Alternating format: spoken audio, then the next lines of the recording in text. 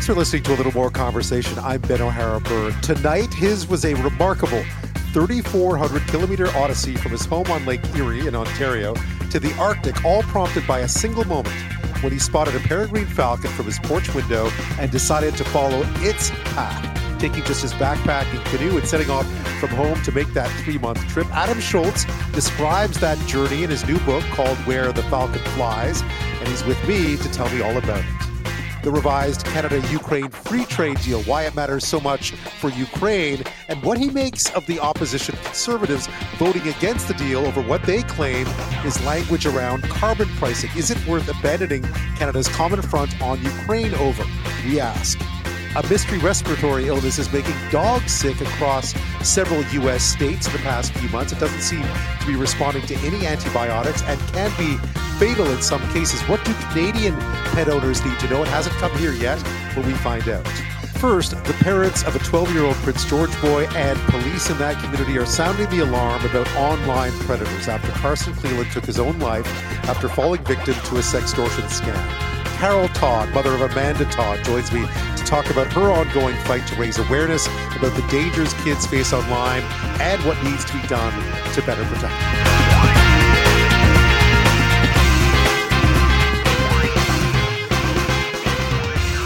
We begin tonight with a tragedy, really. I mean, I don't know if you saw this story yesterday. Mounties in Prince George, BC, have said yesterday that a 12-year-old boy had died by suicide after being targeted in an online sextortion scheme. Parents of Carson Cleland are urging others to talk to their kids to make sure they don't also become victims of internet predators. Here's what Ryan Cleland and Nicholas Smith had to say to CKPG News yesterday, as included in part of this report from Global BC's Angela Jung.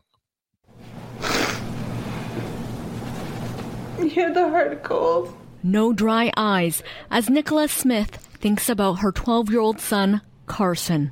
He was a happy all-around kid. They say he was using Snapchat, but they had no idea he was being blackmailed until it was too late. Sending pictures and being threatened if he didn't give money or gift cards. On October 12th, Carson took his own life. The RCMP investigation revealed Carson was a victim of sextortion.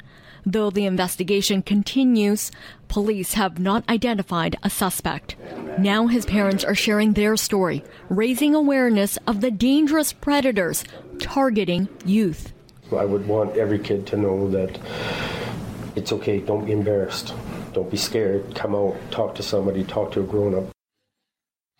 That was part of Angela Jung's Global BC report last night with images and pictures from CKPG News. The voices you heard in there were Ryan Cleland and Nicholas Smith, the parents of Carson Cleland, a 12-year-old who took his own life after falling victim to a sextortion scheme.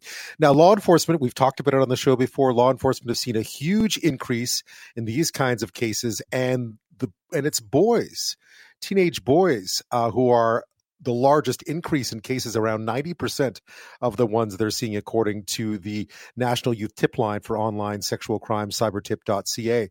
And teen boys between 14 and 17 are the most impacted by those crimes, especially. But this boy, just 12, Carson, just 12 years old, all the more tragic and all the more shocking. The Canadian Centre for Child Protection's Associate Executive Director, Signe Arneson, says it's social media companies, not parents, who bear the greatest responsibility for ensuring children are safe online.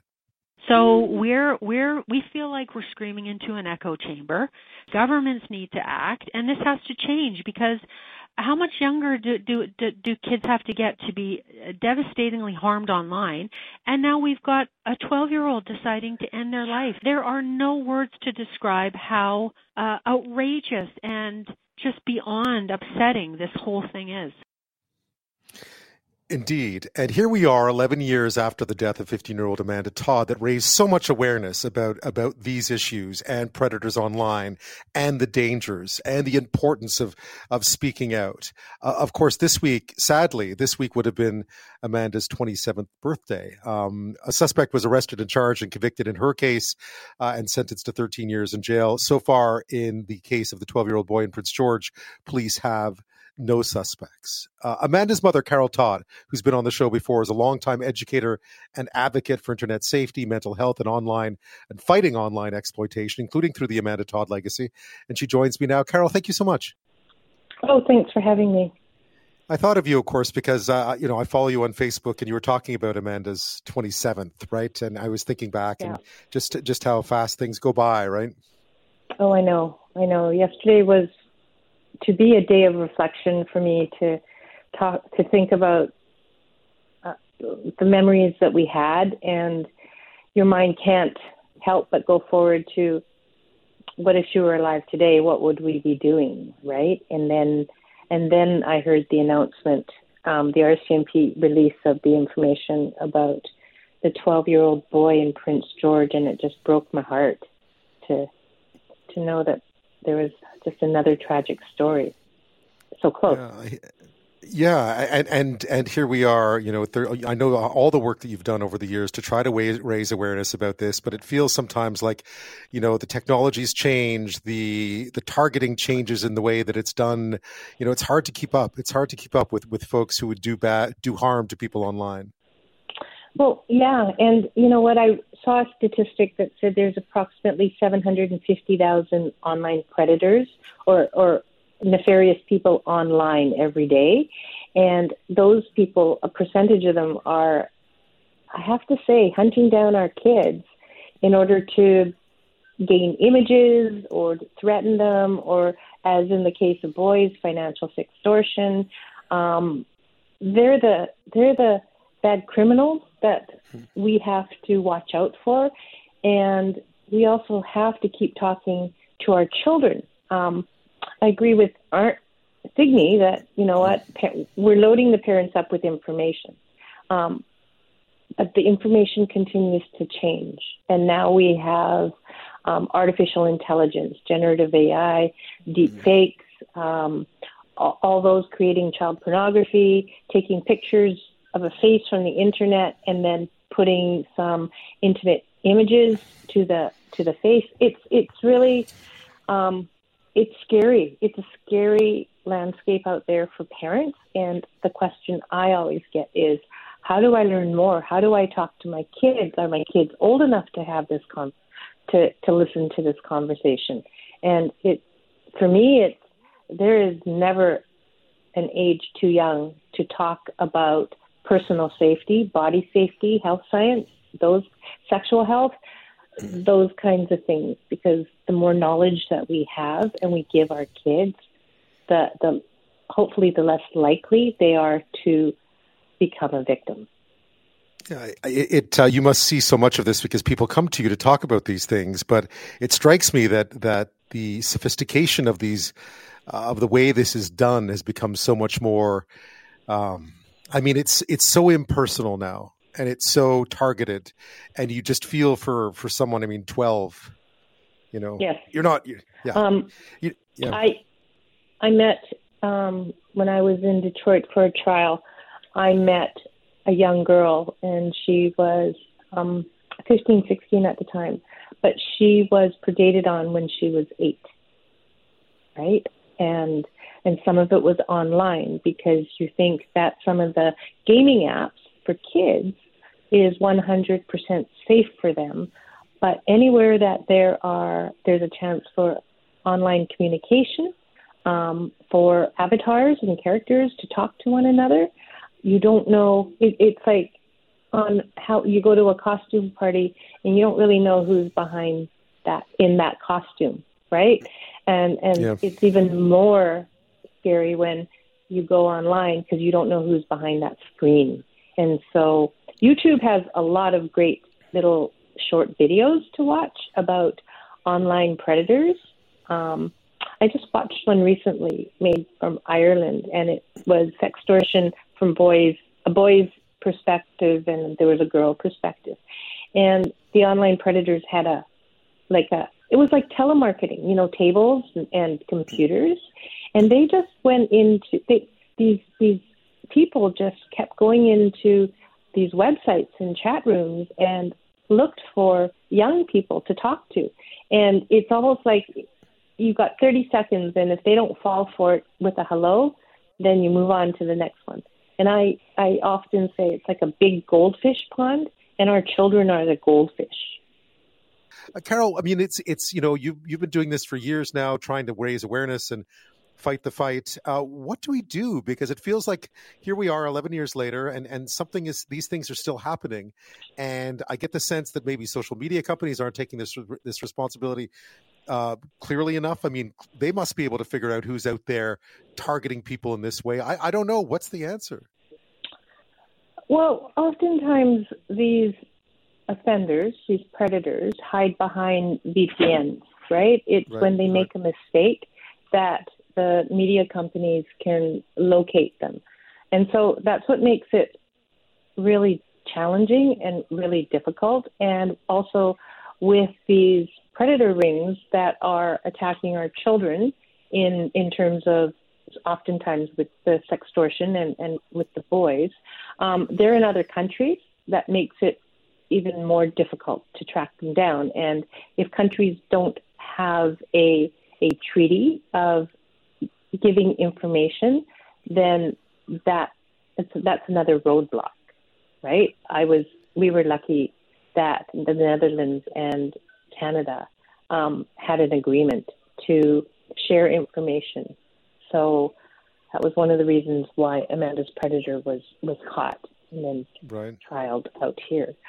So yeah, that is. But it's all about, when it comes to parents and caregivers. My best word of advice is to keep the communication open, and that can start, talking with your kids at any age, having that trust, sharing with your child that they can come to you with anything, and vice versa. When your child comes to you, you listen, and hopefully you don't react in a way that's going to promote that negative feeling that for the child not to come to you again. We have to monitor our kids' online activity to a point. We have to teach them online safety in the home and in school. I really feel that community, home, and school need to come together in order to make this work. So we're sending the same message to our kids so that they know, and that they know that they can trust the people in their community. Like just recently, someone posted on Facebook about, you might have seen it, with Apple phones and AirDrop.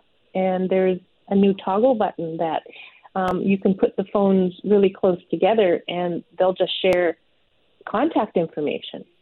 And so I went on my Facebook and I just told my followers that, you can toggle that button off. It doesn't interfere with your ability to manually AirDrop.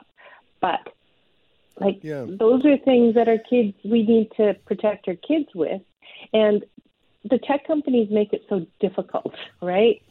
Things aren't defaulted like they should be defaulted. Kids are getting onto social media lying about their birth year. And so that makes it really hard for us as adults to have the good solutions when our kids are circumventing it. So having that communication, and I say with them, and we often talk at them, but we have to talk with the kids and have the kids come up with things that are not good online. Having them maybe come up with some of the red flags, right? And teaching the kids that when there's a red flag, and you give scenarios and practice them and talk about them, but when they get that horrible feeling in their stomach after, someone's asking them to go talk from Snapchat to Discord, or, send a picture to me, include your face. If you talk about them, and if it happens online, what our kids' brains will do is say, hey, I remember my parents talked to me about this. This is one of those red flags, and I need to, block and stop talking to this person or whatever.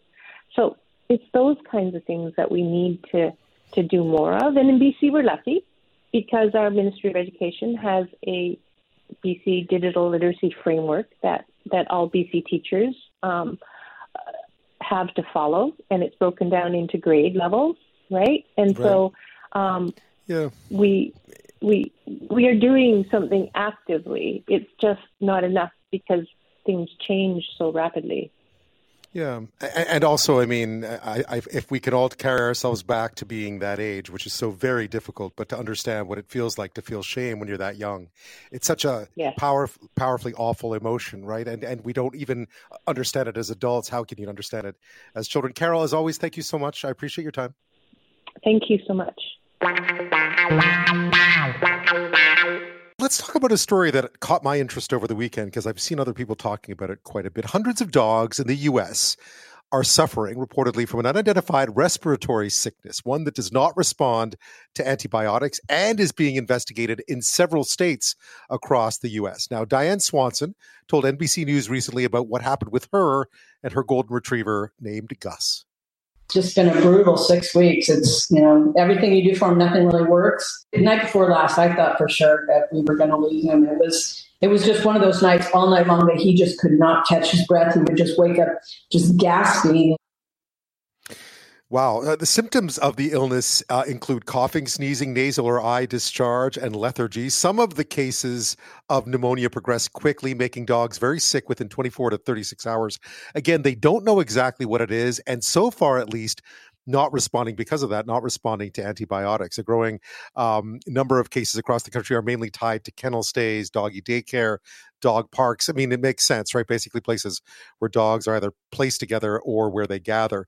So far, again, no cases here in Canada, but we wanted to see what the situation was, what pet owners here should know. So Danny Joffe is a veterinarian and vice president of medical operations for VCA Animal Hospitals, and he joins me now. Danny, thank you so much. Thanks for having me.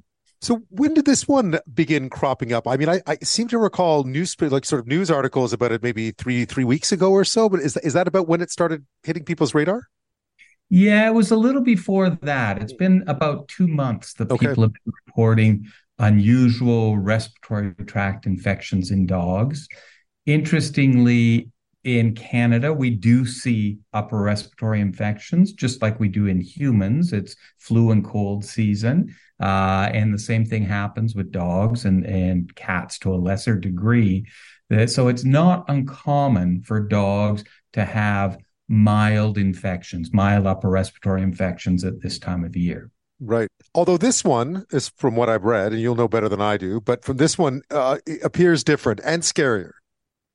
Yeah, definitely scarier.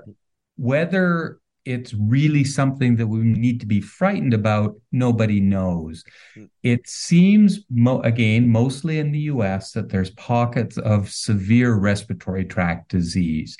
And again, that can happen any time of year, but especially in the fall and winter is when we tend to see it.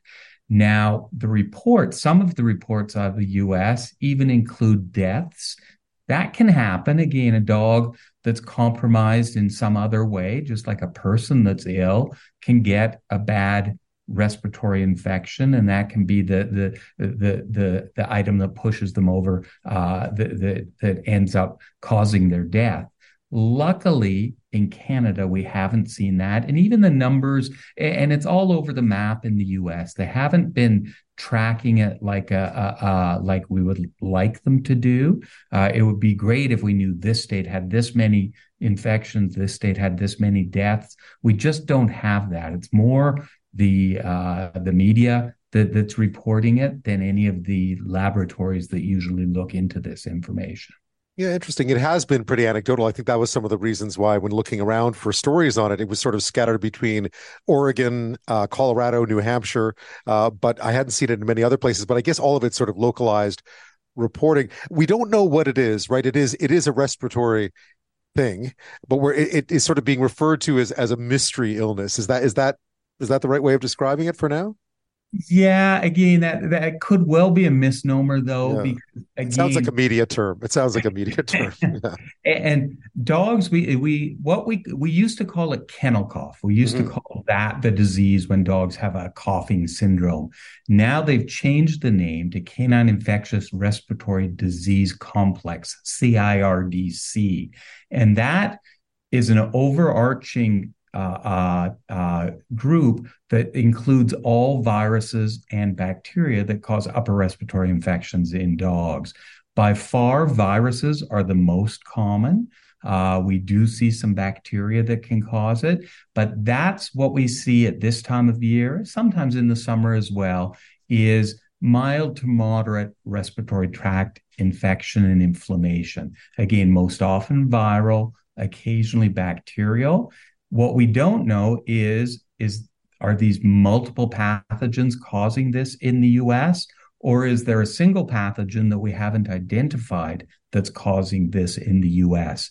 Most of the experts that I've spoken with think it is the former, that it isn't something new. It's just these other viruses and bacteria that are causing the problem. One of the issues is what we would like to do is we like to culture to find out what pathogen is there. The most common viral pathogens we see are parainfluenza. That's by far the most common one. There's canine respiratory coronavirus. And when we hear coronavirus, we get worried. It's in that family of viruses, but it's nothing like COVID. And then Bordetella is the disease that causes classic kennel cough, and it's a bacterial infection.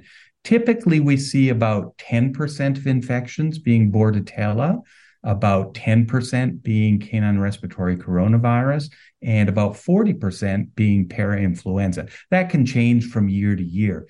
But what we like to do in a perfect world is if a pet becomes sick, we get them into the clinic and draw some samples. We use a big Q-tip and put it in their nose or in their eyelid, in their conjunctiva, to try and find out what pathogens are there.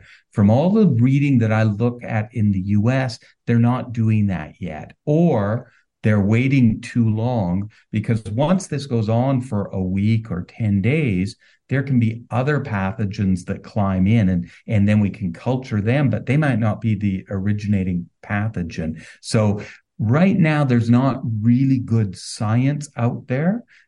I don't want to say there's not anything going on, because definitely people have seen sick pets and there have been a few deaths reported, but we just don't know yet. Is this something new, or is it just the regular pathogens that we tend to see at this time of year, maybe in a more serious outbreak? And again, just like people, there's bad flu seasons and there's not so bad flu seasons. We could be just in one of the bad ones. And when I mentioned flu, influenza A is the influenza that most people get and get sick from, and dogs do get influenza. Luckily, not commonly. In Canada, we don't see it very much at all. There's two pathogens that we do see. The original one that came out in about 2004 was H3N8. That was the one that we had there. And then in around 2015, we got H3N2, which is the more serious one. And there was a death in Calgary of a dog with influenza a couple of months ago. That dog had been in the US, in Montana, at a dog show and got sick at the dog show, and unfortunately passed away when it got back to Calgary, but it didn't infect any other dogs. So really, we've had very few influenza outbreaks in Canada. They have seen more of them in the US, but again, if that's what was causing this, there should be even more ill dogs. And so, again, we don't think it's influenza, but it has to be on the list of things that could be probabilities. So what advice to pet owners? I mean, as I was mentioning earlier, the states that have been mentioned in reporting on this are Oregon, New Hampshire, Colorado. Those are all places that are relatively within driving distance of our border. What do you tell pet owners who may be thinking of going down there with their pet? Do they avoid that for now, or is that too much? Yeah, avoiding it might be a little overdoing it, But certainly, if you're going to those areas, I wouldn't take them to dog parks. I wouldn't put them in kennels. Some people, when they go on holiday, they'll leave their dog in a kennel for the day while they're doing their visiting and investigating. And so I would not have a dog in a kennel situation or at a dog park. One of the things that in the U.S. that a lot of people are vaccinating for canine influenza. There are vaccines that we've had in Canada, but they're not available right now. A lot of people that are crossing the border would love to get a vaccine for canine influenza, but they're just not around. Right. Well, Danny, thank you so much. My pleasure. If you're like me, you pay a lot of attention to sort of news that people pay attention to, right? So about a week and a half ago, a lot of people that I follow sort of in the epidemiological world started paying a lot of attention to something that was going on in China, particularly in kids' hospitals. Kids' hospitals were suddenly grappling with a surge in respiratory illnesses, including pneumonia. Now, the World Health Organization said last week that a common winter infection, or infections rather than any new pathogens, are probably behind this spike in hospitalizations. But it's the first winter in China without all those massive COVID-19 restrictions that they had in place right from the beginning or near the beginning of the pandemic back in 2020. Still, when something happens like this in China, people tend to pay attention and want to know what's going on. The World Health Organization actually called out to Beijing very publicly, which is not something they used to do often at all. We wanted to know more about it, and someone who knows is Yanzhong Huang. He's a senior fellow for global health at the Council for Foreign Relations and author of Toxic Politics. He's been with us before. Yanzhong, thank you for your time. Thanks for having me, Ben. I suppose what we really want to do is try to make sense of what's happening, because the images coming out of places such as Beijing are pretty alarming, sort of packed children's wards and so on. What's happening? What exactly is going on as far as you can tell? It's clearly we're not talking about just not one outbreak, right? It's like a co-epidemic, right? So it's like a multiple pathogen, right, caused outbreak in Beijing. And what do you see in Beijing? Actually, it's not just confined in Beijing; it's like nationwide phenomenon. But the hospitals are easily overwhelmed because this is the different kind of health system in China, right? When the parents or their kids, having, like a flu-like symptoms, their knee-jerk response, you send the kids to hospitals. We're seeing, something that is not uncommon in China. The kids are sick, the first reaction is to send the kids to hospital. Yeah, I used to work right beside the kids' hospital near Ritan Park in Beijing. And the place was always packed. And that was not a huge hospital. And it was always packed. I mean, it was always packed. That being said, clearly from the outside world, the World Health Organization has asked for some clarification about what's going on. Other communities are watching perhaps nervously. What do you make in terms of the threat of this? I mean, of course, we all think back to Wuhan, right? I mean, that's what happens. That's a natural reaction. Well, yeah, if you look at what the initial government response, there seems to be a delay in terms of sharing the information that triggered, right, the WHO inquiry, right, about this matter. But this time, it seems the government was relatively sort of speedy in terms of responding to the WHO request. They share the information, although we're still trying to figure out what kind of information they share, how accurate it is. Do they have concrete numbers in terms of the cases and fatalities? So, this seems to be all shrouded in mystery, but it appears that this is like not a new pathogen. Overall, I haven't heard anything that contradicts what the government said on social media. Right. And I guess the WHO has come out to say that it is a common winter infection. A lot of this has to do with the fact that in China, at least, some of what we saw in other parts of the world once the more severe COVID restrictions were lifted, we're now seeing in China later. I mean, it's happening because their restrictions were lifted later. We're seeing some of those winter diseases come back. But earlier this time, though, mind you. No, exactly. Right. This is the doctors, they explaining this is sort of like result of so-called immunity gap. caused by the COVID pandemic, because people protect them so well during the pandemic. The restriction measures are lifted. They were exposed to this regular, right, background pathogens. But unlike other countries, China has this unique, right, this developments that make it even more complicated. First, there's the problem of the antimicrobial resistance. The study is suggesting like more than 70% of the MP or macroplasma cases, they were resistant to macrolide antibiotics. The vaccination rate for the leading pathogen causing pneumonia in China, it's again also very low, only 12%. They haven't even included the PCV vaccine in the national immunization program. And they haven't even imported ISV vaccines. So there are a lot of factors that contribute to the upsurge of the cases in the country. How do you make of the communication then in this one? Because clearly a lot of epidemiologists were watching this one very closely. The WHO was relatively quick to ask for new information. They seem to have gotten it relatively quickly. Are we seeing a slight improvement in communication between World Health Organizations and concerned physicians elsewhere and Beijing? Well, I think there's an improvement, right? In the sense that they responded relatively quickly, right, to the WHO request. But again, when they see this pattern, right, that they only share after the WHO asked for information, right? And that WHO made that request public itself is sort of unusual, right? This move itself, could be interpreted as sort of like a naming and a shaming by the Chinese government. Right. It's interesting, though. It's interesting that immunity gap plus a lack of vaccinations broadly for children would leave them in a situation where they're facing, because of the COVID restrictions, that children in China are facing a more virulent and more aggressive form of, well, anything, right, that's out there. And therefore, that's what we're seeing now.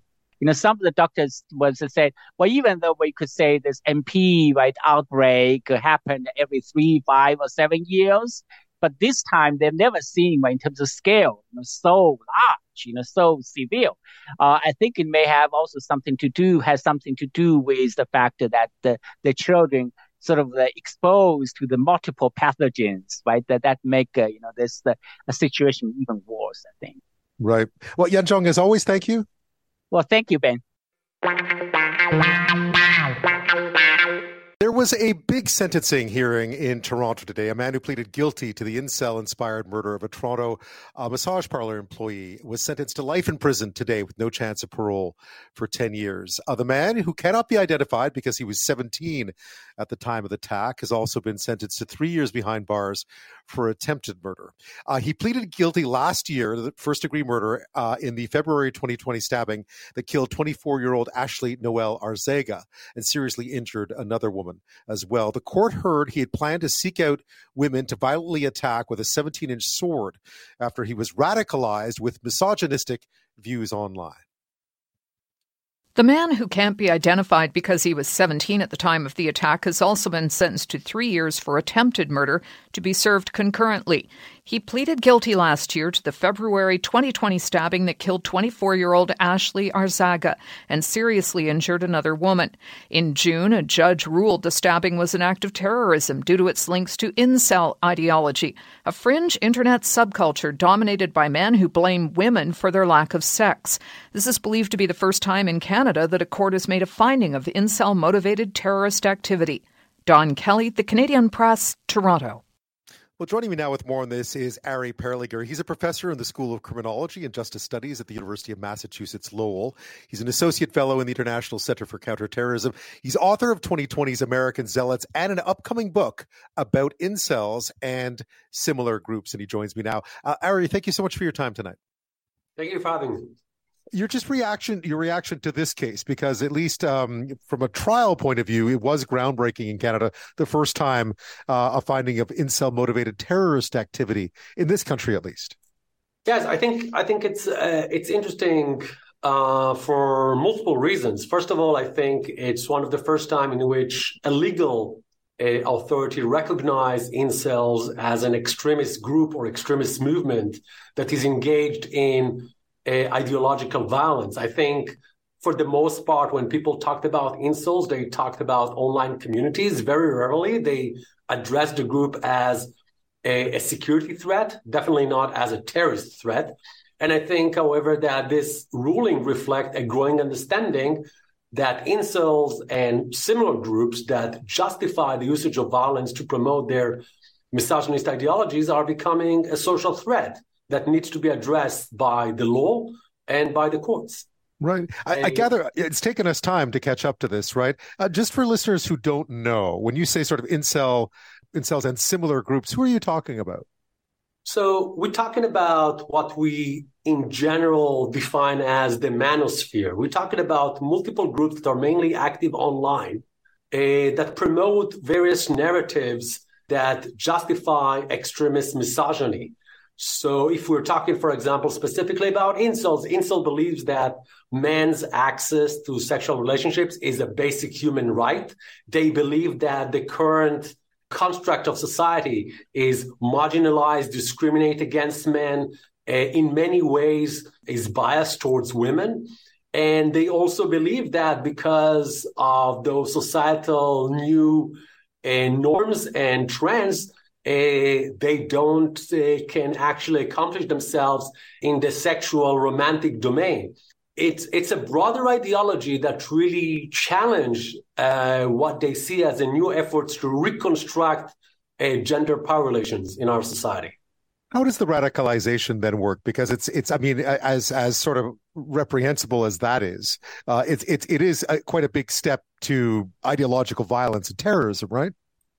Yes, but when you learn to believe that society in general is engaging in a systematic oppression of men, when you believe that your grievances are resulting from feminist ideologies and feminist movements, when you believe that all your difficulties, all your grievances, all your challenges in life are stemming from this kind of ideologies and from the overall changes in gender norms in society, you eventually get to the point where you believe that it's your duty or your role, or that you are compelled to do something against it, something to protest against it, doing something extreme that will provide more awareness, public awareness to those kind of issues.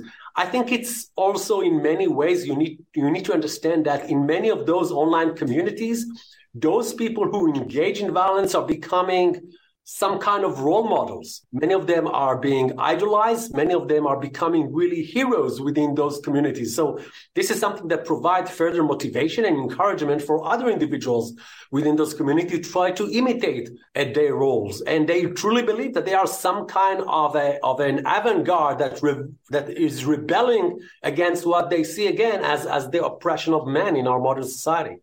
How long has it taken authorities? Because, of course, I think a lot of us remember the Elliot Rodger case as being sort of the first one that caused widespread awareness about what was going on. Certainly the case in Ontario, the horrific case with Alec Manisian was another one of them. And then we have this latest case here. There have been some flashpoints over time. Have authorities been taking it seriously enough? Have they been catching up to this one fast enough? They do. And I think now law enforcement agencies are paying attention to those communities. They're trying to identify potential specific individuals who are more likely to engage in a violent act. But it's very, very difficult. First of all, because the rhetoric and the language within those groups and forums is very toxic. Secondly, because the usage of various rhetoric and narratives focusing on violence against women are very common. And lastly, it's because the great majority of individuals who are members of those communities do not engage in any kind of violent behaviors. So it's very, very difficult and challenging to identify which of those individuals may eventually be triggered to engage in violence. Most of them do not provide any kind of early warnings. I would also say that many of those individuals also are people from different backgrounds. different stages in their lives. I think most people, when they think about incels, they think about people in their teens. That's not the case. We know today that many incels or many members of those communities are in their 20s and 30s and even early 40s.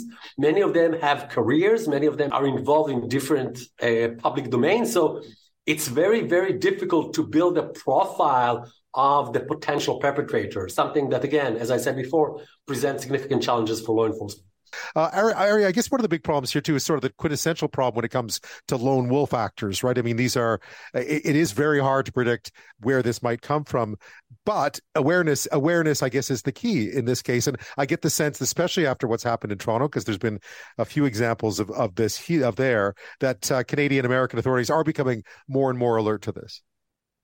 Yes, and I think that when we are discussing potential policies that can address this specific growing threat, we also need to think more broadly about societal trends.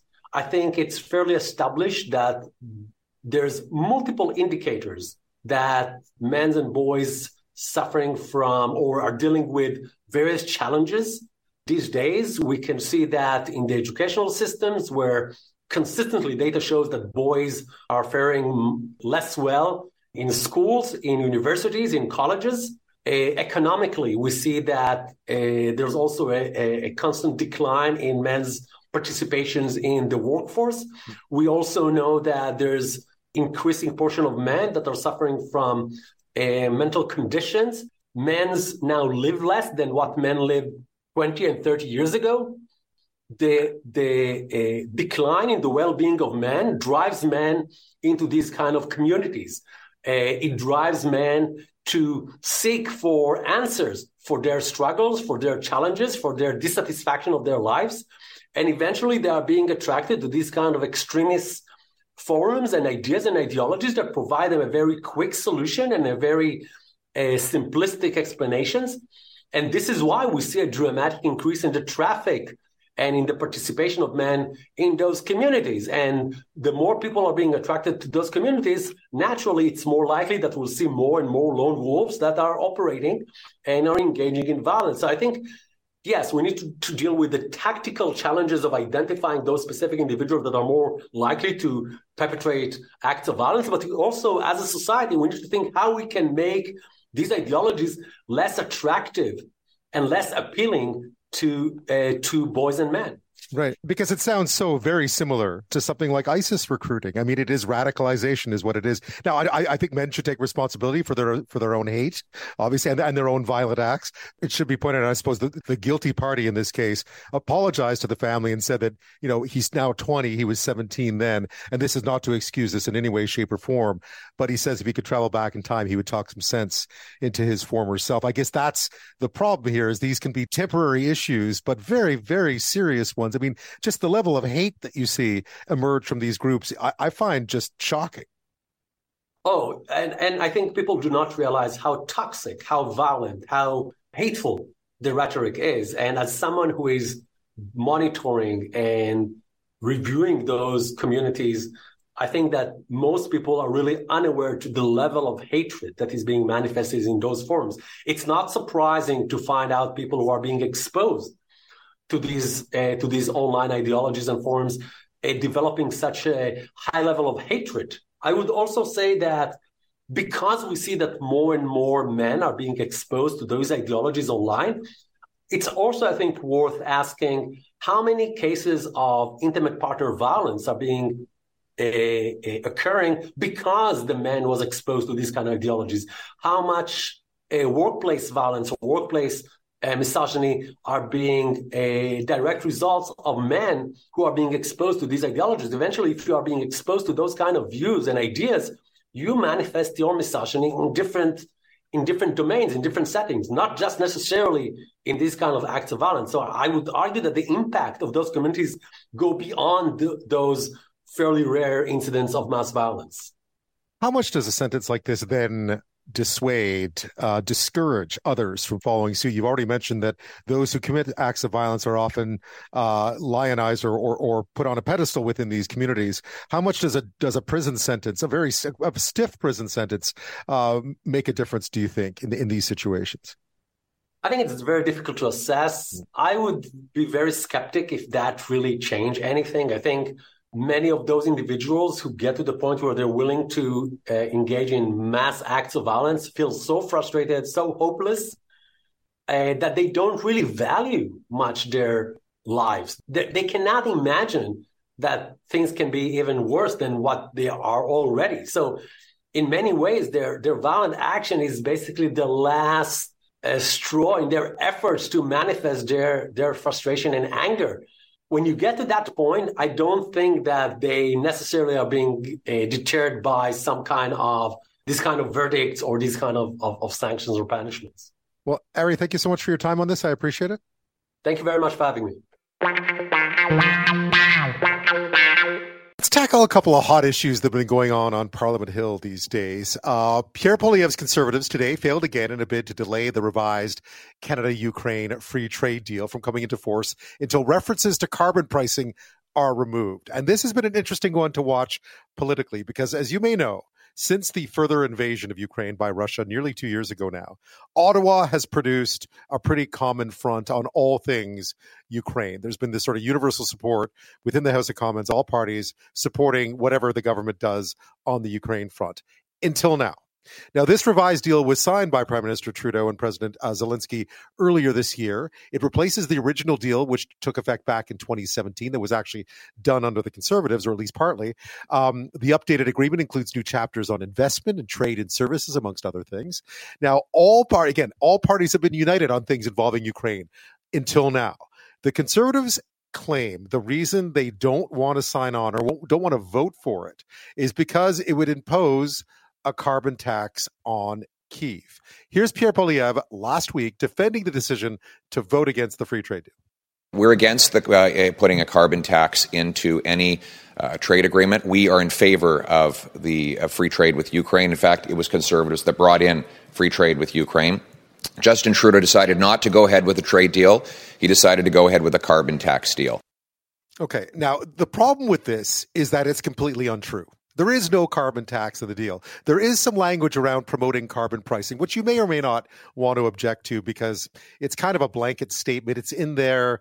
There's no obligation here. Both sides, the Ukrainians and the Canadians, have complete sovereignty over environmental rules within their own countries. And in fact, Ukraine already has something of a price on carbon, and it wants to join the European Union. That's a whole other ball of wax when it comes to issues such as carbon pricing. So why would the Conservatives take this single issue, turn what has been a common front on Ukraine into a domestic battle over something which isn't even actually particularly true, right? I mean, some could say, well, the Liberals should take it out. The government should take this stuff out.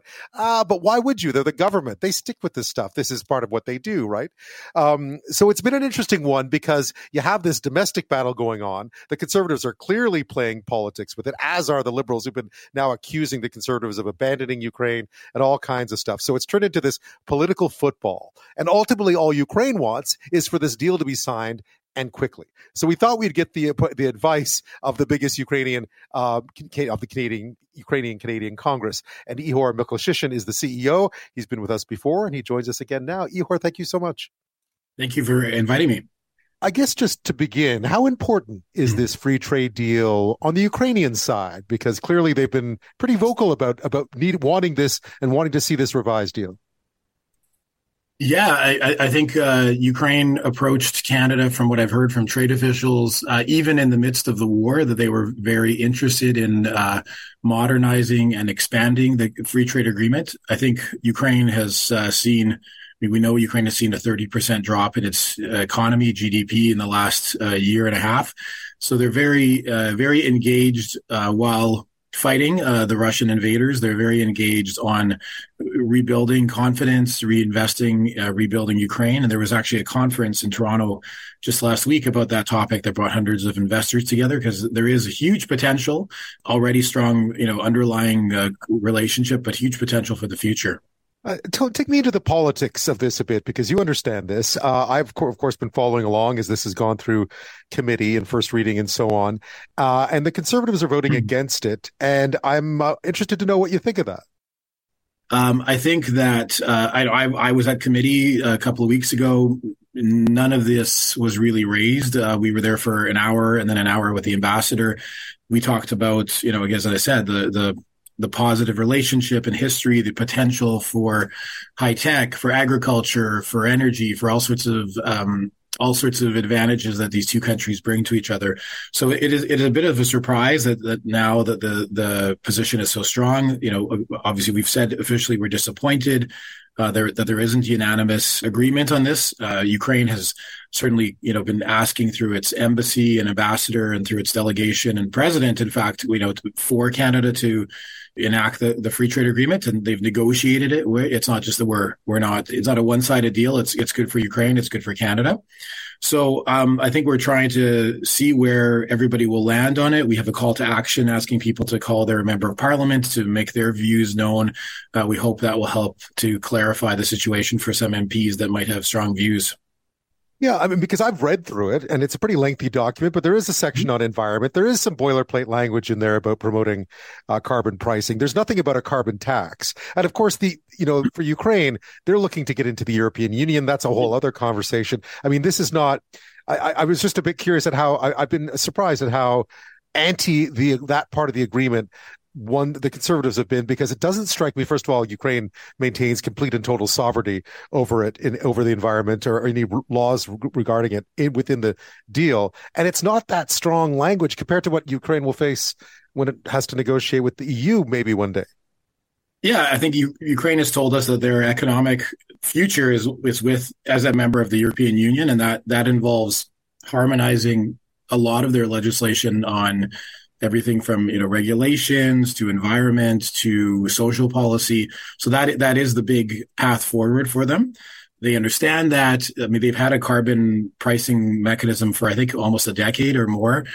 As far as as I read it, the agreement is pretty straightforward and doesn't overreach in those ways that might have been kind of alleged.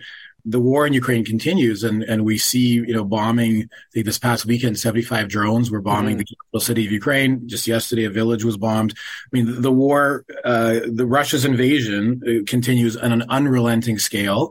And I think that this CAFTA agreement and everything Ukraine asks for is part of what they need to build a victory, not just kind of, hold the line in terms of Russia. So I think it's incumbent on the Canadian parliamentarians and us as Canadians to listen to what they're asking for, to help them to win this war, because it's in our interest as well as Russia's northern neighbor and as members of the alliance of NATO and other countries that are helping Ukraine. It's definitely in our interest to return to some stability here. How important is unanimity then? Because, clearly this will pass because it has support of a majority. Yeah. The Conservatives, I think, know that they can object to this one aspect of it because they know it's going to pass anyway. So they can make this about carbon pricing, not about Ukraine. But how important, from your perspective, is unanimity here? And what happens when there isn't unanimity? Yeah, the legislation will pass with a majority, most likely, as we've seen in previous votes.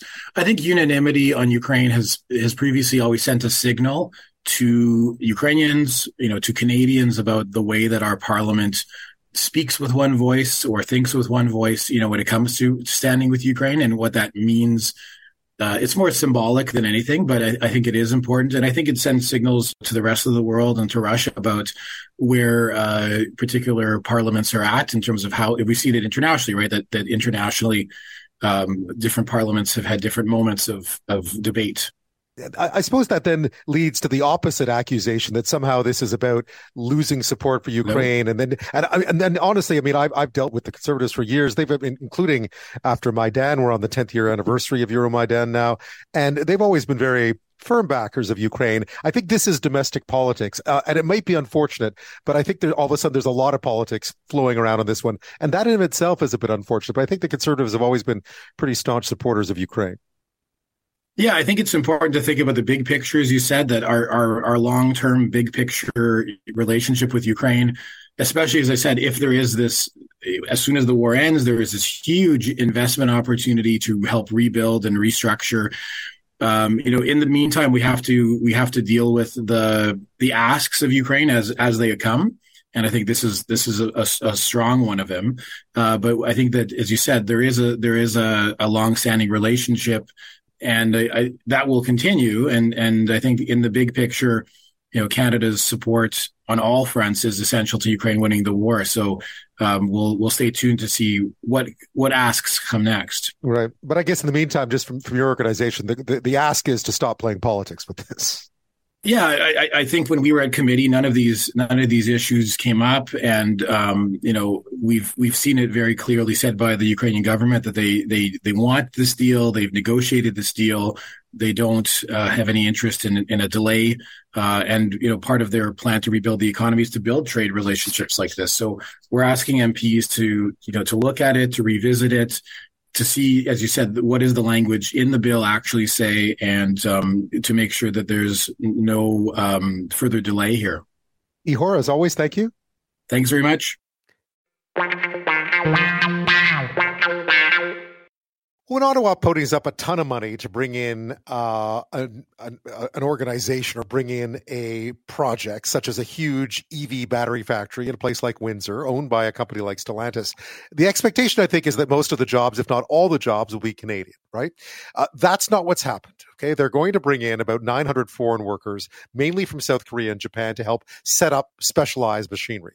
Now, keep in mind, again, the project is receiving about $15 billion in subsidies. So there are questions as to why that money would appear to be going to pay workers from other countries. It's led to some pretty heated exchanges in the House of Commons. There's lots of stuff on social media these days. Now, the company itself, Nexstar, says it will hire about 2,500 Canadians full-time once the facility is completed. Is that good enough? Joining me now is Dave Fortin. He's chair of Automate Canada. He's also president of Datarealm. They work within automation within industry. And he's in Windsor. Dave, thank you so much. Yeah, thanks, Ben. How are you doing? Good. Maybe just, I know this is a hot topic in Windsor, of course, because it's a big deal. It's a big investment in the community. Maybe just a bit about what Automate does so listeners know what your involvement in a project like this would be, or at least what your interest in a project like this would be. Well, I guess I can answer that from two perspectives. So from Automate Canada's perspective, Automate Canada is an association of automation companies.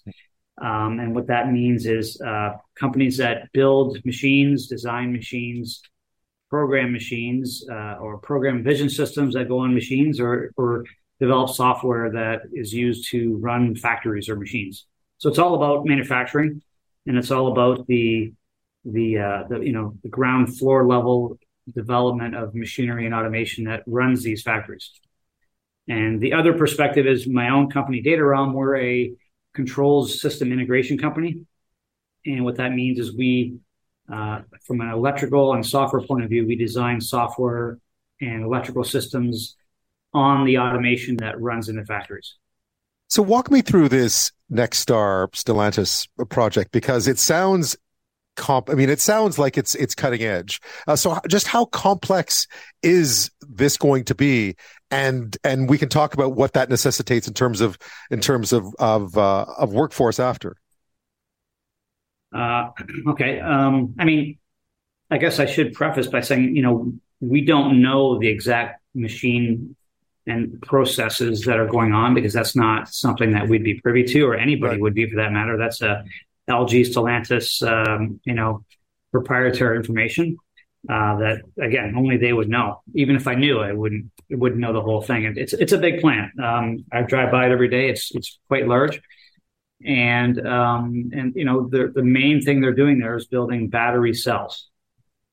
So a battery cell is, as everybody has little, AA batteries and C and D batteries and all that sort of thing. So if you were to cut one of those open and look inside, well, that's what they're making, right? They're making something like that. And those batteries are comprised of rolls of different types of metal, usually aluminum and copper, with a substrate of some kind on each one or both sides of each of the metals. One's a cathode, one's an anode, and they wrap them together with a separator, put some electrolyte in there. I'm making it very simple. And I guess, voila, you have a battery. Right.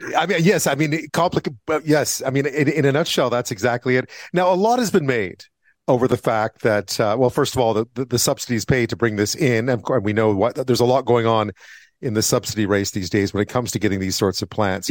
Sure. But tell me a bit about the kerfuffle, we'll call it, over bringing in foreign workers, because you've explained it in a way that I thought was interesting in that this is often the case because, as you mentioned, a lot of the technology used to make these components is, it belongs to, there is a proprietary aspect to this, and therefore they bring in their own workers to build the stuff. Okay, let's. I'm not sure quite what you said there, but you said they don't bring their builders to build the stuff. They bring in their workers to set up the machines and get them what we call run off or factory acceptance tested or site acceptance tested.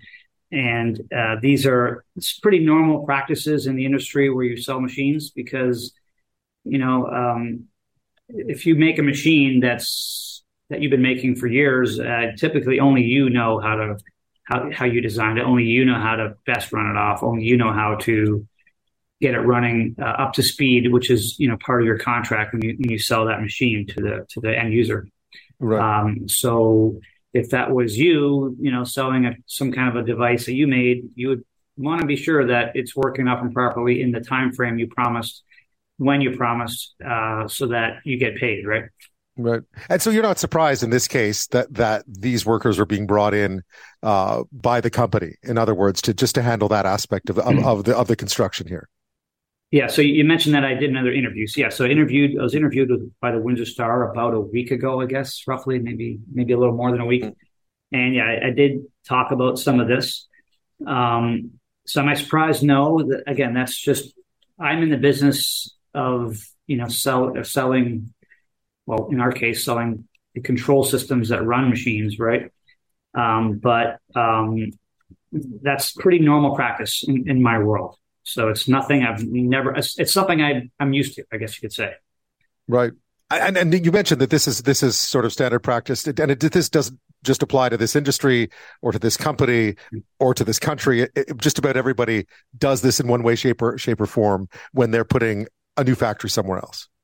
Yeah, that's absolutely correct. Let me just give you as a simple example I just thought of.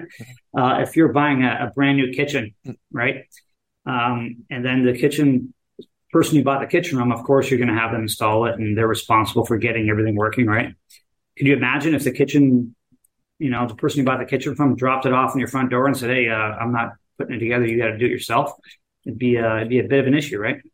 Right, indeed. So, but there has been a backlash, as you well know from where you are. There's been this idea that because there's government funding going into this, that it should be locals being hired. And I guess a lot of the questions have been, it's become a very either or conversation, right? That we should be training locals to do the work that obviously this LG feels more comfortable having its own people do because they built the stuff. Okay, let's just rephrase that just a little bit. So absolutely, LG, Stellantis needs to have the people here locally in Windsor learn how to run those machines, learn how to operate them, learn how to fix them. There's no doubt about that. That has to happen. And I'm just saying I couldn't even imagine that not happening because at some point, the people who built these machines are going to be leaving town. And when they leave town, our local people better know how to run them and better know how to fix them because you can be pretty sure they're not going to be flying back from Korea every time there's a little problem, right? So we have to, that is just, I would think, common business sense to make sure that your employees, your engineers, your techs are trained into the maintenance of the machine, preventive maintenance of the machine, as well as even the parts of the design, parts of programming, replacing broken, maybe common parts. That's all got to be stuff that is known locally. Right. Well, Dave, thanks so much for your insight on this. I appreciate it. Yeah. No, you're welcome. Thanks, Ben. What kind of camper are you? Are you one of those sort of extreme day after day after day, load yourself down, uncomfortable, no sort of fancy campsite kind of people or kind of person? Or are you one of those people who sort of parks the car, gets out, goes about 150 feet, finds a nice camp spot, sets up camp and stays there? When I was young, of course, I used to go to camp. So I used to have to do the former, not really, but kind of the former. And now I'm definitely in the latter. in the latter group. Not my next guest, though. Anything but the very opposite of a glamper is my next guest. His latest book is about a 3,400 kilometer odyssey from his home on Lake Erie to the Arctic in a canoe and on foot only, all prompted by a single moment. Now, author and adventurer Adam Shoalts is no stranger to the wilderness. He explored the Arctic by canoe already. He created a book called A History of Canada in 10 Maps, which you may know. But this was a bit different because, by his standards, it was done somewhat on a whim. What caught his eye looking out his porch window one spring morning back in 2022 was a peregrine falcon flying across the neighboring fields near his home in Lake Erie. Now, that in of itself is not that rare. The area is well known for birds and so forth, especially on the migratory path, right? Including falcons, by the way, on their long journey to nest in the Arctic mountains. But this time, Shoalts decided to follow, not literally, but just about, taking his backpack and his canoe and setting off from home, mind you, from home on Lake Erie to make that 3,400 kilometer trip over about 3 months, all by canoe and by foot. It took him through the Great Lakes, along the St. Lawrence, into the wilderness of Labrador, and much more. He fought off swarms of black flies, found places to camp in and around Toronto and Montreal, fought off 9 storms, including a tornado in Quebec, and it all took him 3 months, and 3 months less a day, I should say. And he documents the whole thing in his new book called Where the Falcon Flies, which is as much about his journey, really, what he saw, who he met along the way, as it is about arriving at his destination. And adventurer and author Adam Shoalts joins me now. Adam, thank you so much. Oh, my pleasure. Anytime. What a remarkable journey. What a remarkable journey. The map of it is, how did this begin? I gather you were sort of just observing. Yeah, I was just in my living room in our house right near Lake Erie in southern Ontario, and I happened to look out and I saw a peregrine falcon. And peregrine falcons, if you've ever seen one, you're not likely to forget it. They're one of the most majestic of all birds. Where we live in Norfolk County, right near Long Point, is a bit of a birding hotspot. In April and May, you can see over 400 different species of birds there. But when I saw that peregrine falcon, it was like a light bulb went on over my head, and I thought, those falcons, they migrate thousands of kilometers every spring from southern Canada to the Arctic, where they'll make their nests. And I thought, why not get my canoe and my backpack and follow that falcon from our front door to the Arctic? Right. Which is a journey with many varied obstacles in the way, because I've been looking at your photos. So you begin, and I guess the first bit of it is mostly just trying to navigate what is one of the busiest and perhaps most touristy parts of the world when it comes to water. Well, yes, I had to get through Lake Erie, which took about a week. But once I got through Lake Erie, then I went down the Niagara River, which took me straight to Niagara Falls. And then I paddled as close as I could get to the brink. And then I portaged around the falls. And Niagara Falls can certainly be busy. Although luckily I started in April, just as the ice melted on Lake Erie. So it wasn't nearly as busy as it would have been in July or say. Right. What was it like when you were in Niagara to do that? So that's really just the beginning of the journey, right?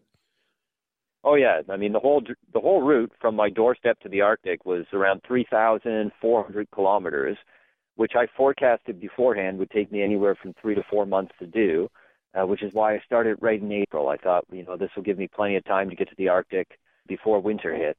The route was, as you said, varied. It was everything from paddling through some of the biggest urban areas of Canada, like Toronto and Montreal, but also the deepest wilderness in northern Quebec, in Labrador, Arctic mountains. It was a little bit of everything. So you get through Niagara, and then, of course, you have to kind of navigate the St. Lawrence Seaway. You're kind of in one of the busier parts of North America at this point, but you're finding spots to stop and camp along the way. Well, that's the great thing about Canada. You can be even on the doorstep of our biggest cities like Toronto and Montreal, but you will still find wild spots. I was astonished by how much green space there still is within the city limits of Toronto. The Lake Ontario waterfront from about Scarborough over, for kilometer after kilometer of paddling along there, it's completely wild. And then you have rich Carolinian forest along the shore there.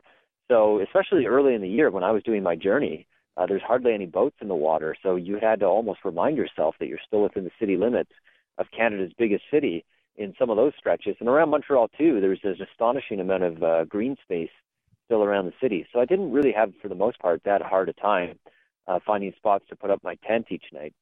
How was the paddling at that time of year? Because it can be a little. I mean, April can be a tough. April and early May aren't exactly summer in southern Canada yet either.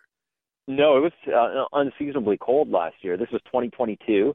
I left on April 24th, and for the first month or so, temperatures with the wind chill were often below freezing. It was unusually wet, lots of rain.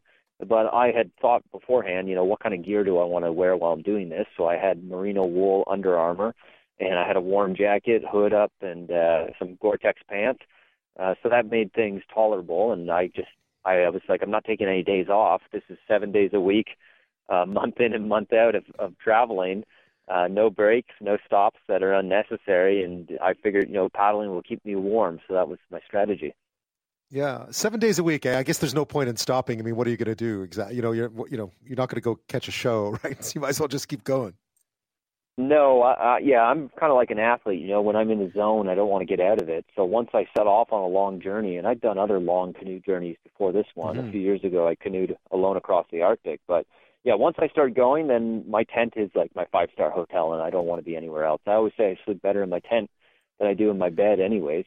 And every day was varied, as you mentioned. So there were always different challenges, from navigating whitewater rapids to battling storms on the Great Lakes to getting around hydro dams to dealing with commercial shipping traffic, figuring out a place to camp, repairing some of my gear.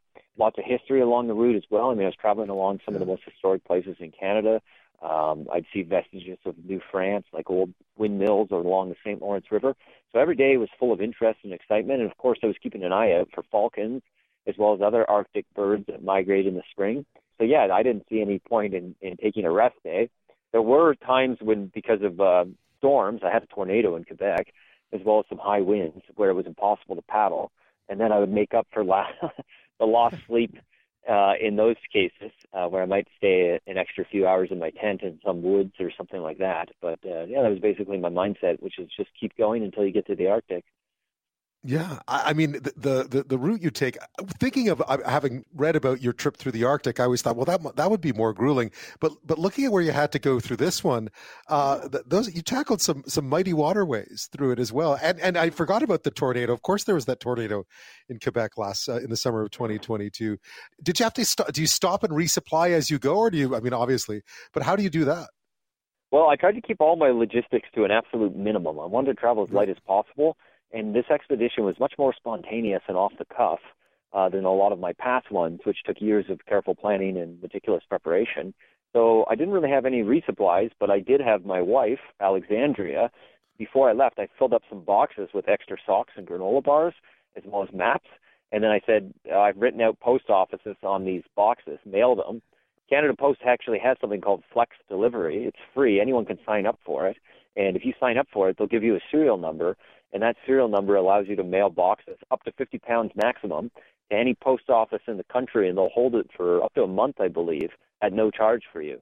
So I looked at the map and saw a couple of post offices along my route in Quebec, and I'd be like, okay, it's probably going to take me about a month to get to Cap Santé. That's about 50 kilometers west of Quebec City. And there's a post office right by the water there, so that's where one of the places I mailed my box of provisions to. And there was another one in Labrador, and that's basically how I resupplied. But even with those resupplies and whatever food I could pick up around the way and fish I could catch and berries and roots and mushrooms, I was still pretty hungry the whole time. At this point, you're making pretty good time, right? Have you seen any falcons at this point, or are they kind of taking a more direct route, I suspect? Well, actually, a lot of the peregrine falcons, I mean, because they're one of the most fascinating birds of the world, they've been studied extensively, including their migration routes. I think some of them have even been outfitted with radio transmitters. Right. And the surprising thing is my canoe route, mimicked the route of the falcon pretty closely. I mean, different falcons take different paths north. They can fly, so they're not bound by the same geographical limitations that I am. But a lot of these falcons, they do, in fact, migrate from Lake Erie. They follow sort of the St. Lawrence Seaway. And then when they get past Quebec City around Tadoussac, a lot of them make an abrupt turn north for the Arctic, and they'll fly all the way up to the Torngat Mountains at the top of the map of Canada, which is where I was heading. So my route from the ground, of course, it did follow the path of the falcon quite closely. I didn't see many falcons, though, because other than the first day when I spotted one and the end of my route when I set off on foot into the mountains to search for their nests, I didn't have a lot of time to actually sit around and bird watch, which is what you'd want to do if you're looking for falcons. And on top of that, I was like record-breaking amounts of rain. There was one stretch of 34 days, I remember it rained 30 of them. And overcast, rainy skies is not good for bird watching either. But there are places where falcons are known to hunt and land at all along that route. And whenever I would pass one of those, I would keep an eye out. But I saw many bird species, including many Arctic species like sandhill cranes and snow geese and tundra swans. But I didn't actually see any falcons other than on day one and the very end. Amazing, though, that you talked about the storms, that you saw 9 storms, including 1 tornado. That must, at some point, you must feel like you're getting bad weather luck. I mean, that's just, it's never, I mean, I've been on canoe trips, nothing, a walk in the park compared to that. But yeah, it's always tougher when it rains. It did at times seem like I didn't have much luck with the weather gods, but on the other hand, I always have a glass half full optimistic perspective. So I tell myself, well, it's record-breaking amounts of rain, which is requiring a lot of bailing just to keep my canoe afloat. I had to cut an iced tea container in half that I found along a riverbank and use that as a bailer just to keep the water out. But I said, at least I don't have to worry about forest fires. Environment Canada kept issuing rainfall warning amounts for Labrador and eastern Quebec. So I tried to make the most of it. There were some bright sides to it. There were so many torrential downpours that when I was feeling parched, I would sometimes just set up my tent at night and put my cooking pot outside the tent, and it would collect the rainwater off the tent fly, and then 5 minutes I'd have a full cup of water. I'd be like, this is perfect. I don't have to purify it. Drink this right in my tent. It feels like luxurious, like I'm at a resort now. Well, I mean, I grew up in Quebec, so I spent some time out in those woods. The estimate of how many black fly bites you got was infinite. Infinite black Yes, flies. Yeah. Starting in April meant that I was going to be traveling in some major waterways at the height of black fly season at the end of May and through June. So that was relentless. There's no real way to put a positive spin on that one. I would tell myself when the bugs were bad, at least it meant the wind was light. So, no headwind slowing me down. But that was just about the only optimistic take I could come up with the black flies. You can't get too glass half full when it comes to the black flies. Do you just deal with it? Do you just sort of accept the fact you're going to get bitten and just live with it? You don't sort of slather. Do you try to fend them off, or is it just part of the process?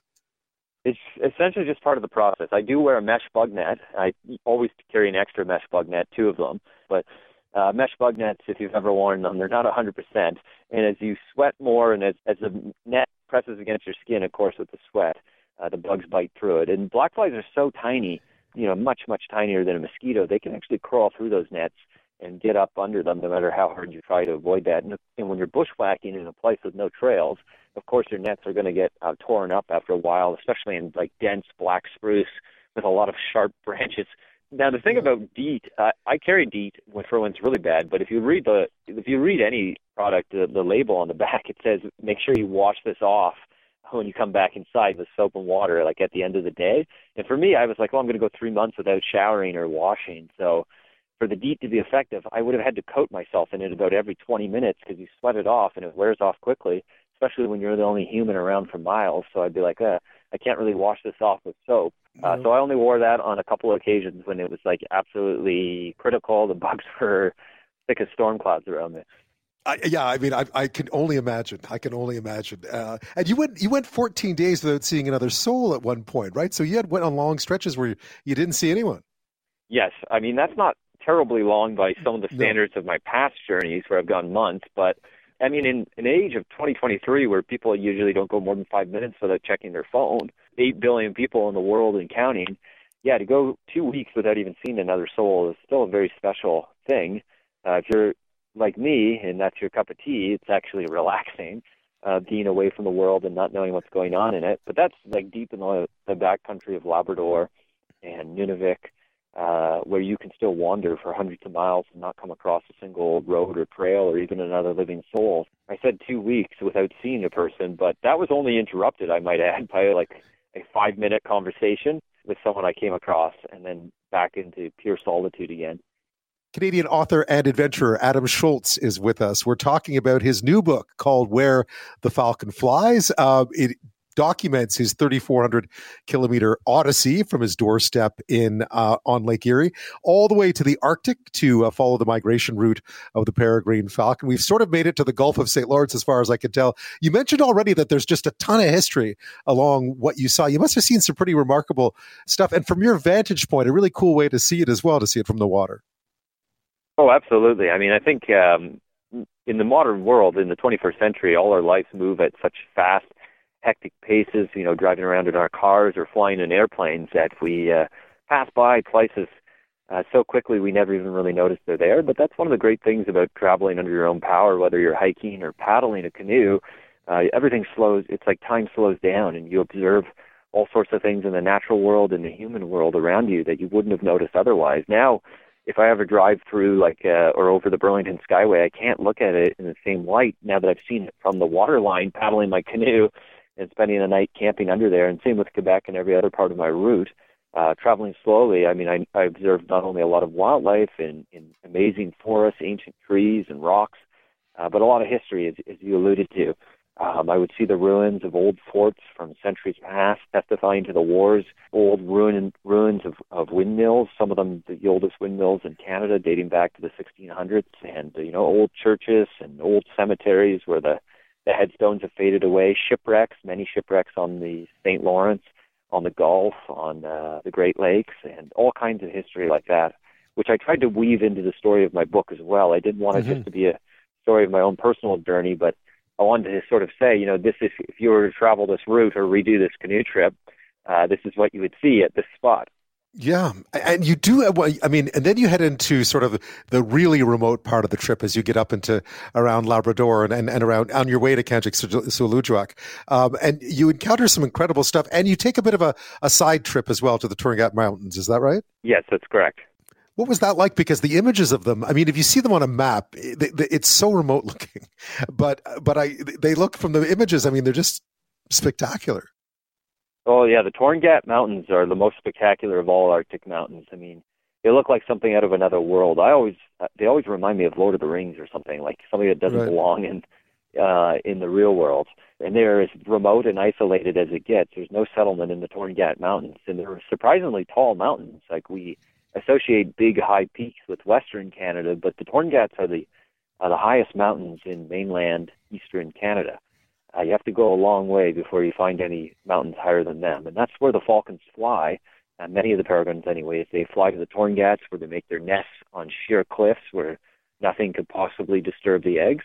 And that was the whole motivation of my journey. So when I got to the foothills of the Turingats, I secured my canoe as well as I could. I tied it up to a black spruce. I thought, water levels are already high, but I don't want there to be like a rainstorm and the river to rise on me. So I tied it to a tree, lashed it down with some rope, and then I took all the remaining food I still had with me, which wasn't much, just a handful of granola bars, and my backpack, and then I set off with my camera into the mountains. And of course, there's no trails or paths to follow, but this is in the Arctic, so it's relatively easy to navigate because there's no forest anymore to block your view, so you can see for miles. Very long days, which is good for searching for falcons. And normally when it comes to falcons, I had seen them before in the Arctic when I did my journey across. They find you before you find them. You can hear them. Their raspy sort of shrieks ring out. And I went into the areas that seemed most promising with sheer cliffs because that's what they like to nest on. So whenever I'd find a spot, I'd climb up the mountain as high as I could get before it got too steep, and then just sit there with my camera and scan all the cliffs and listen for any falcons. And you found them? Yes, I did.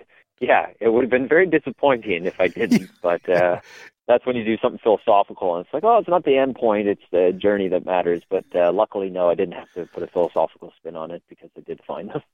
Yeah. I mean, just to watch the places you went, clearly the Arctic journey was an incredible one. What stood out to you about this one? Because you said you did do it you did do it kind of off the cuff. You didn't spend ages planning for it. You just kind of went. And I'm sure that has both upsides and downsides. There were a couple things I really took away from this journey that looking back on, I appreciated the most. One of which is Canada is truly an incredible country. That was the most astonishing thing to me, is that even traveling through southern Canada, through southern Ontario, southern Quebec, the two most densely populated parts of Canada, I could still easily find places to camp. There's not too many countries in the world where you could paddle like this and camp outside major cities or even within the city limits and feel this level of solitude. Now, part of that had to do with traveling early in the year before most people are out in their boats.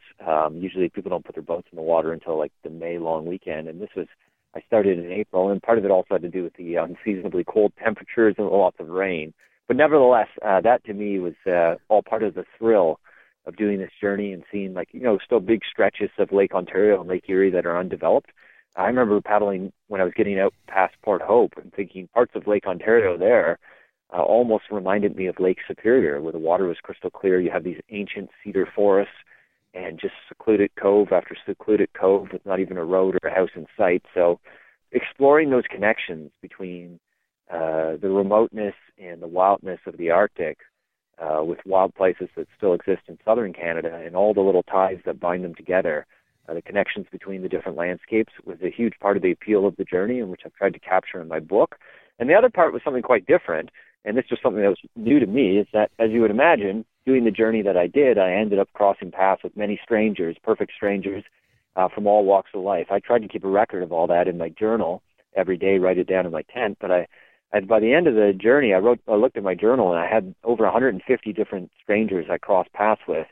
And I can tell you in all honesty, from the biggest cities to the smallest towns, from Lake Erie to the Arctic, every single one of those people, without exception, showed me nothing but kindness and willingness to help a perfect stranger. And that, to me, was maybe the most rewarding aspect of the journey of all. Yeah, I mean, looking at where you went, and considering the point was to try and find the falcons, which you knew would be in a remote place. It is remarkable, and just reading, looking through the book, and the way you describe that, because Lake Ontario, you think of it like there's the train whizzing by, there's cities, there's towns, there's the 401, one of the busiest highways in North America, just up the road. I mean, you're right in the center of everything, and yet you can still find that tranquility as well, which is amazing, and to renew your faith in the human spirit, even though you spent many days alone, is pretty cool as well. Bear encounters, there's always bear. There must have been a few tough times. You mentioned the weather already. Plus, you had the bear encounters, which I know you're used to. Yeah, I mean, there was lots of black bears along my route, and I wasn't overly worried about the black bears, although at the same time, you don't want to be too cavalier. I mean, they can weigh like 600 or 700 pounds. But at the same time, I mean, I have encountered many black bears, so I thought, for the most part, if I make noise, they'll leave me alone.